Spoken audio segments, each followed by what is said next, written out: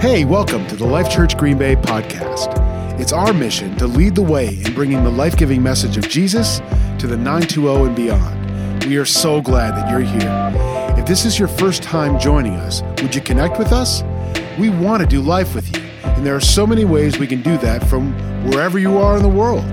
You can get connected with us and other Jesus people in one of our Facebook groups by joining us for an online service every Sunday or connecting with people through life groups and pocket churches. To learn how to get connected and find your pocket, please go to lifechurchgreenbay.com. Again, so glad you're here with us today.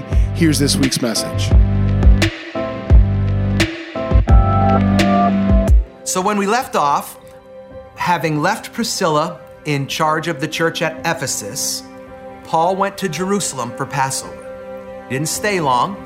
He only stayed long enough to come up with a plan for funding all these churches that were popping up. And he did that by convincing the church in Jerusalem to send regular offerings to those churches. So when Apollos went to Corinth, Paul returned to Ephesus. I want to talk about that today in a message we're calling The Purge.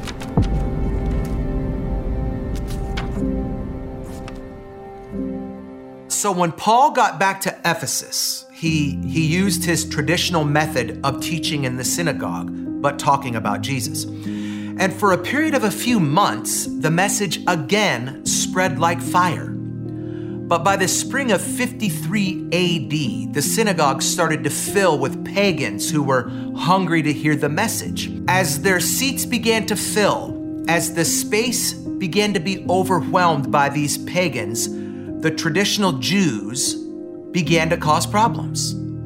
So rather than wait for this whole thing to blow up again, or rather than waiting for there to be some kind of conflict, Paul pulled all of his teaching and all of his converts from the synagogue. He determined that he would just go and teach in a neutral space. And when he made that determination, he was offered use of a space by one of his converts, a schoolmaster named Tyrannus.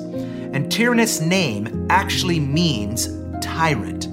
It's a nickname that he received prior to his conversion. So you can imagine what his life was like before Paul led him to Jesus. So Paul, he begins holding services in the city gymnasium. And the students, they'd use the gym during the cool morning hours. And then Paul would have access from 11 a.m.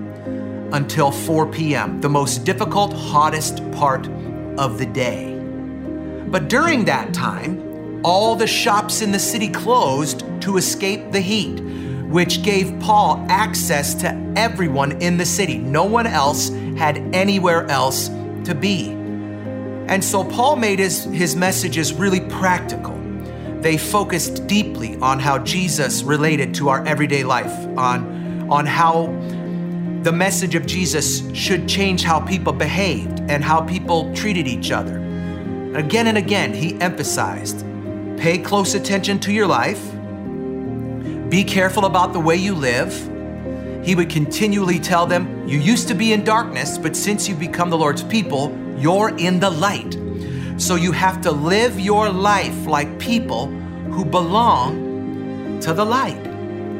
And Ephesus, it was an interesting place. It was a particularly literate city. People were very well studied and very well read. So as Paul would share the facts and the details about Jesus' life, his listeners would regularly write his words on scraps of papyrus. Not wanting to lose these teachings, rather than taking the time to rewrite them on a continuous scroll, as was common everywhere else in the world at that point, some of Paul's students began collecting each other's writings, and they gathered them in stacks and they sewed them together on the edge. Thus, the Codex style, which would go on to become the universal style for books in the centuries to come, began in Ephesus as these Christian notebooks. And that doesn't have really any spiritual connotation on your life right now. I just think it's super interesting to see the massive worldwide impact this little burgeoning church would have. And their style of data collection, it spread quickly because of the constant flow of people in and out of Ephesus. It was the center for business, and it served as a spiritual pilgrimage of sorts, with people coming to experience the Temple of Artemis, which I said last week was one of the 7 wonders of the ancient world. And it was the largest building in the western part of the world at that time, with its 117 columns that stood 60 feet tall and each weighed 15 tons. It was magnificent. So people came from all over Asia to worship under its roof and to purchase these little silver or terracotta replicas of the image of Artemis to watch over their homes. And it was during one of these spiritual pilgrimages that Paul met a wealthy landowner in the city to sell his wool named Philemon, to whom Paul would later write one of his epistles. And during their first meeting, Philemon, he's converted, he receives Jesus, and consequently takes the message of Jesus back to Colossae to start a church in his home there. And it's a church that would grow dramatically, and to whom Paul would write another one of his epistles, the book of Colossians. And out of that church, other churches sprang up in the cities of Laodicea, Smyrna, Pergamum, and Thyatira. And maybe you recognize those names. They're written in the book of Revelation. With Ephesus, these churches make up 5 of the 7 churches that the Apostle John is told to send letters to. In other words, they're significant. And they started right here. And from each of those 4 churches, the message of Jesus spread to their surrounding areas. And Luke would sum up this explosive expansion by saying, in the course of 2 years, all the people who lived in the province of Asia, both Jews and Gentiles, they heard the word of the Lord. But Ephesus, it kind of dragged behind. It was a tough sell. It wasn't an easy city to convert. It was filled with the practice of the occult and of sorcery and of witchcraft. In fact, in his play, The Comedy of Errors, Shakespeare said that Ephesus was filled with dark working sorcerers that changed the mind and soul-killing witches that deformed the body. It was known around the empire for having students of the occult who boasted that they were in league with superhuman forces of darkness, which they referred to as cosmic principalities and powers. A claim that Paul would refer to when writing his letter to the Ephesian church, when he said, "For we wrestle, not against flesh and blood, but against principalities and powers, against the rulers of the darkness of this world, against spiritual wickedness in high places." And the occult and the practice of witchcraft and the practice of sorcery, they were woven into the fabric of the city so much that at the markets, magicians would sell these little strips of papyrus with spells written on them for people to wear next to their skin to cure aches and pains. And the more severe the sickness, the steeper the price. But word began to spread that Paul was curing these same aches and pains at the services that he was holding in the gymnasium, that extraordinary miracles were happening by his hand. But unlike the magicians, he wasn't doing it for profit. Since physical healing wasn't the focus of his ministry, but instead the spiritual healing that came from committing your life to Jesus, Paul remained steadfast in spending his mornings working with leather in his workshop and conducting services in the gymnasium in the afternoons. He wouldn't sell his healings, but those healings were happening as an offshoot, as a result of the message of Jesus and the presence of the Holy Spirit. And of course, those healings, they were drawing these huge crowds, and most of the people couldn't even get access to Paul by that point. But evidently there were some who felt the need to have Paul personally lay hands on their loved ones who couldn't or wouldn't come to the gymnasium. So they came to his shop and they begged to have him come and lay hands on whoever it was that was sick. But Paul, he wouldn't be distracted. He was focused. He was resolute. He was busy producing goods that he would sell to fund his mission of seeing people come to Jesus. Plus, he knew that the healing power of Jesus wasn't limited to his hands or his touch. he knew that many times Jesus simply sent word and people were healed. And that Jesus said, those who believe in me won't only do the things I'm doing, but even greater things. It was proven by the fact that just by having Peter's shadow fall on people, they were healed. So he told these people, since the same Spirit who raised Jesus from the dead lives in them, he is able to do exceedingly and abundantly more than we can ask or imagine according to his power that is at work within us. But these ex-pagans, they had once wore spells next to their skin, and they were looking for something to speak to their superstitions and to strengthen their weakened faith. And I wonder what you have in your life that's just there to speak to your superstitions. What card or carving or statue are you using to strengthen your weakened faith? So in an effort to ease their doubts, Paul reacts. He responds by taking off his sweatband and handing it to them. And they took it, they laid it on the patient, they prayed over him in the name of Jesus, and he was healed. And as this same method was repeated a few other times, the results were the same. So the news that men and women were really being healed and that evil spirits were really being driven out spread rapidly. Word began to spread that Paul's sweat rags and his handkerchiefs had a potency far beyond the spells scrolled across these pieces of papyrus. And word began to spread that the name of Jesus was the most powerful name of all, that it was in fact a name that is above every other name. But word had also spread throughout the empire that there was significant money to be made in Ephesus by healing people and by casting demons out of people's loved ones. So this group of Jews who traveled from town to town making a living claiming to be healers and exorcists, they made their way to the city.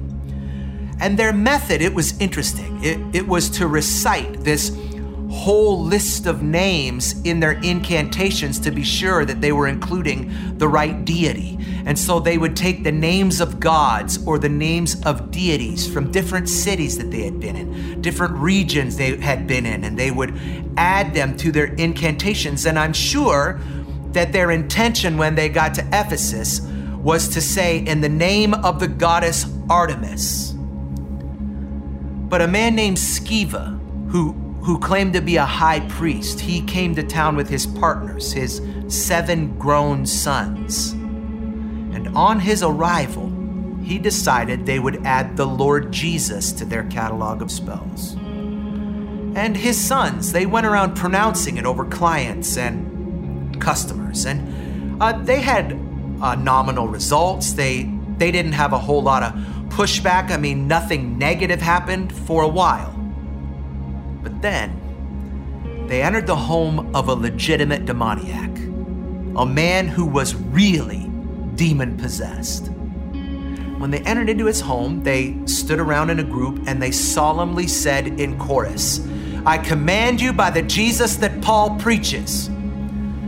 And some of our newer translations, like the New International Version or the New Living Translation, they will say that they finished their incantation. But when you go back to the oldest translations, they say, "I command you by the Jesus that Paul preaches." And before they could even say, "Come out of this man," the patient interrupted.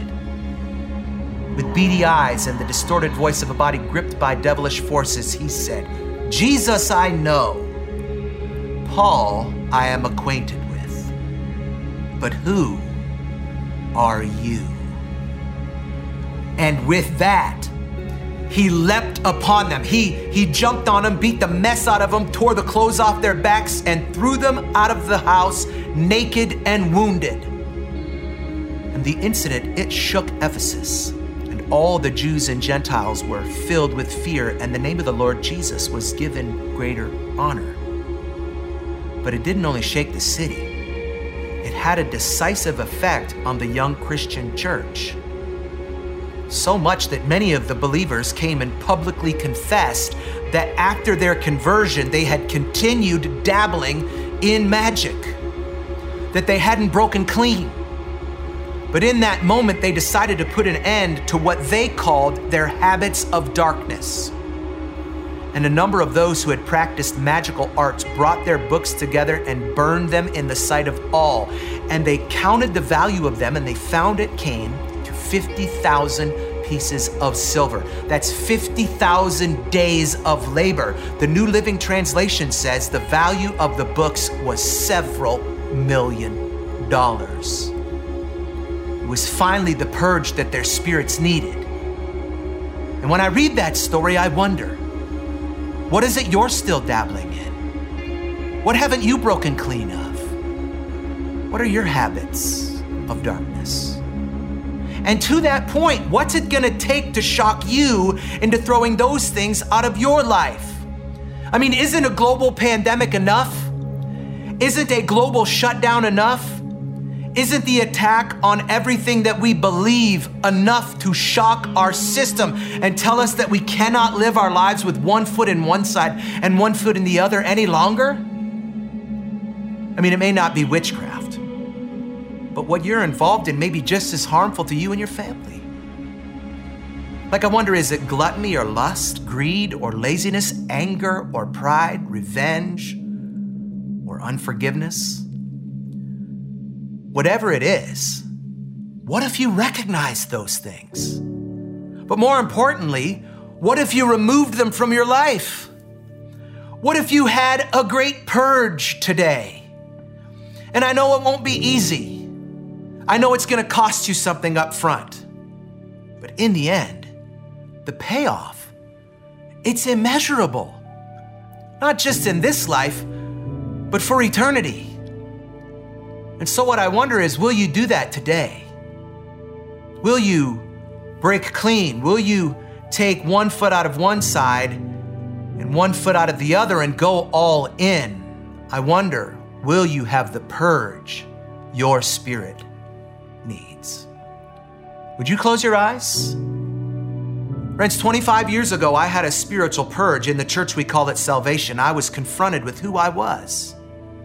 But more importantly, I was confronted with who I no longer wanted to be.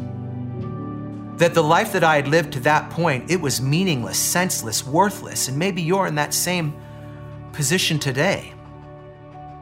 Maybe something was said during this talk that you don't even know what it was, but something in your spirit, it leapt. That's called the Holy Spirit. And for me, was in an old dirty football locker room when a football coach read John 3:16, "For God so loved the world that he gave his only begotten son, that whosoever believeth in him will never perish but have everlasting life." I don't know what it was for you, but I know for me, I no longer could keep one foot in one side and one foot in the other. And so today we're gonna give you the opportunity to change your life with the only thing and the only way that you can, by receiving Jesus as your personal Lord and Savior, by admitting that you're a sinner, asking him to change you, and then determining that you will go 180 and change your direction. And so if you want to do that today, I'm going to say a few lines in a prayer, and if you repeat them after me, and the Bible says if you mean it in your heart, you'll be changed, you'll be saved, you'll be rescued. So if that's you, will you say this after me? Say, "Jesus, I'm a sinner, but I'm sorry. Please forgive me. Come into my life, make me different, make me new, be my Lord, be my Savior. In Jesus' name, amen." Friend, if you prayed that prayer, you have just begun a new life. Everything you've ever done in your life before this point has been forgiven. It has been forgotten, and you get the opportunity to hit the restart button. You get the opportunity to go on a journey away from where you are toward where God wants you to be, and we want the opportunity to walk that journey with you. So if you'd help us help you, would you click on that button on your screen that says you're raising your hand to follow Jesus, and would you send us a message with your information, and we would love the opportunity to get to know you more and walk this journey out. But we're not done. I wonder if you're watching this and you say, "Sean, I'm a Jesus guy or I'm a Jesus girl, but I'm like those people in the Ephesian church who I believe, but I haven't gone all in, whatever that thing is that you're holding on to, you say, Sean, I need a spiritual purge. And so if that's you, I want to pray for you. God, for my friends who are watching this, who have been holding back. God, it may even be just in one specific area. Whatever that is, God, root it out of us. Change us. Turn us into the people you want us to be. Purge us of all unrighteousness. In Jesus' name, amen.